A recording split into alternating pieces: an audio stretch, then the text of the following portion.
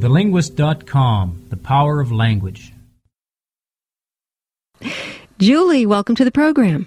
Well, hello, Dr. Laura. Hi. My son has put me in a situation when I don't know how to handle it, how to act, what to do. He recently got married, and his wife was with him. He joined the service, and they're putting Okay, I didn't understand what you said. You said your son recently got married. And he's in the Navy, and they're taking him on a tour, 7 months on the ship, and he went AWOL.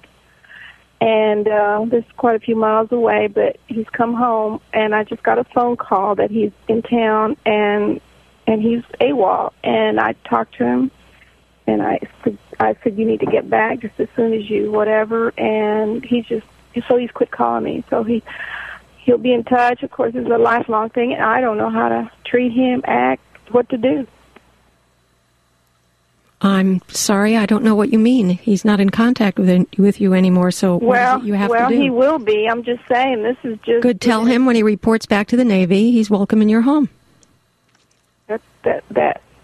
Right now, he's on the lam. Right. I don't think you're supposed to give aid to somebody on the lam.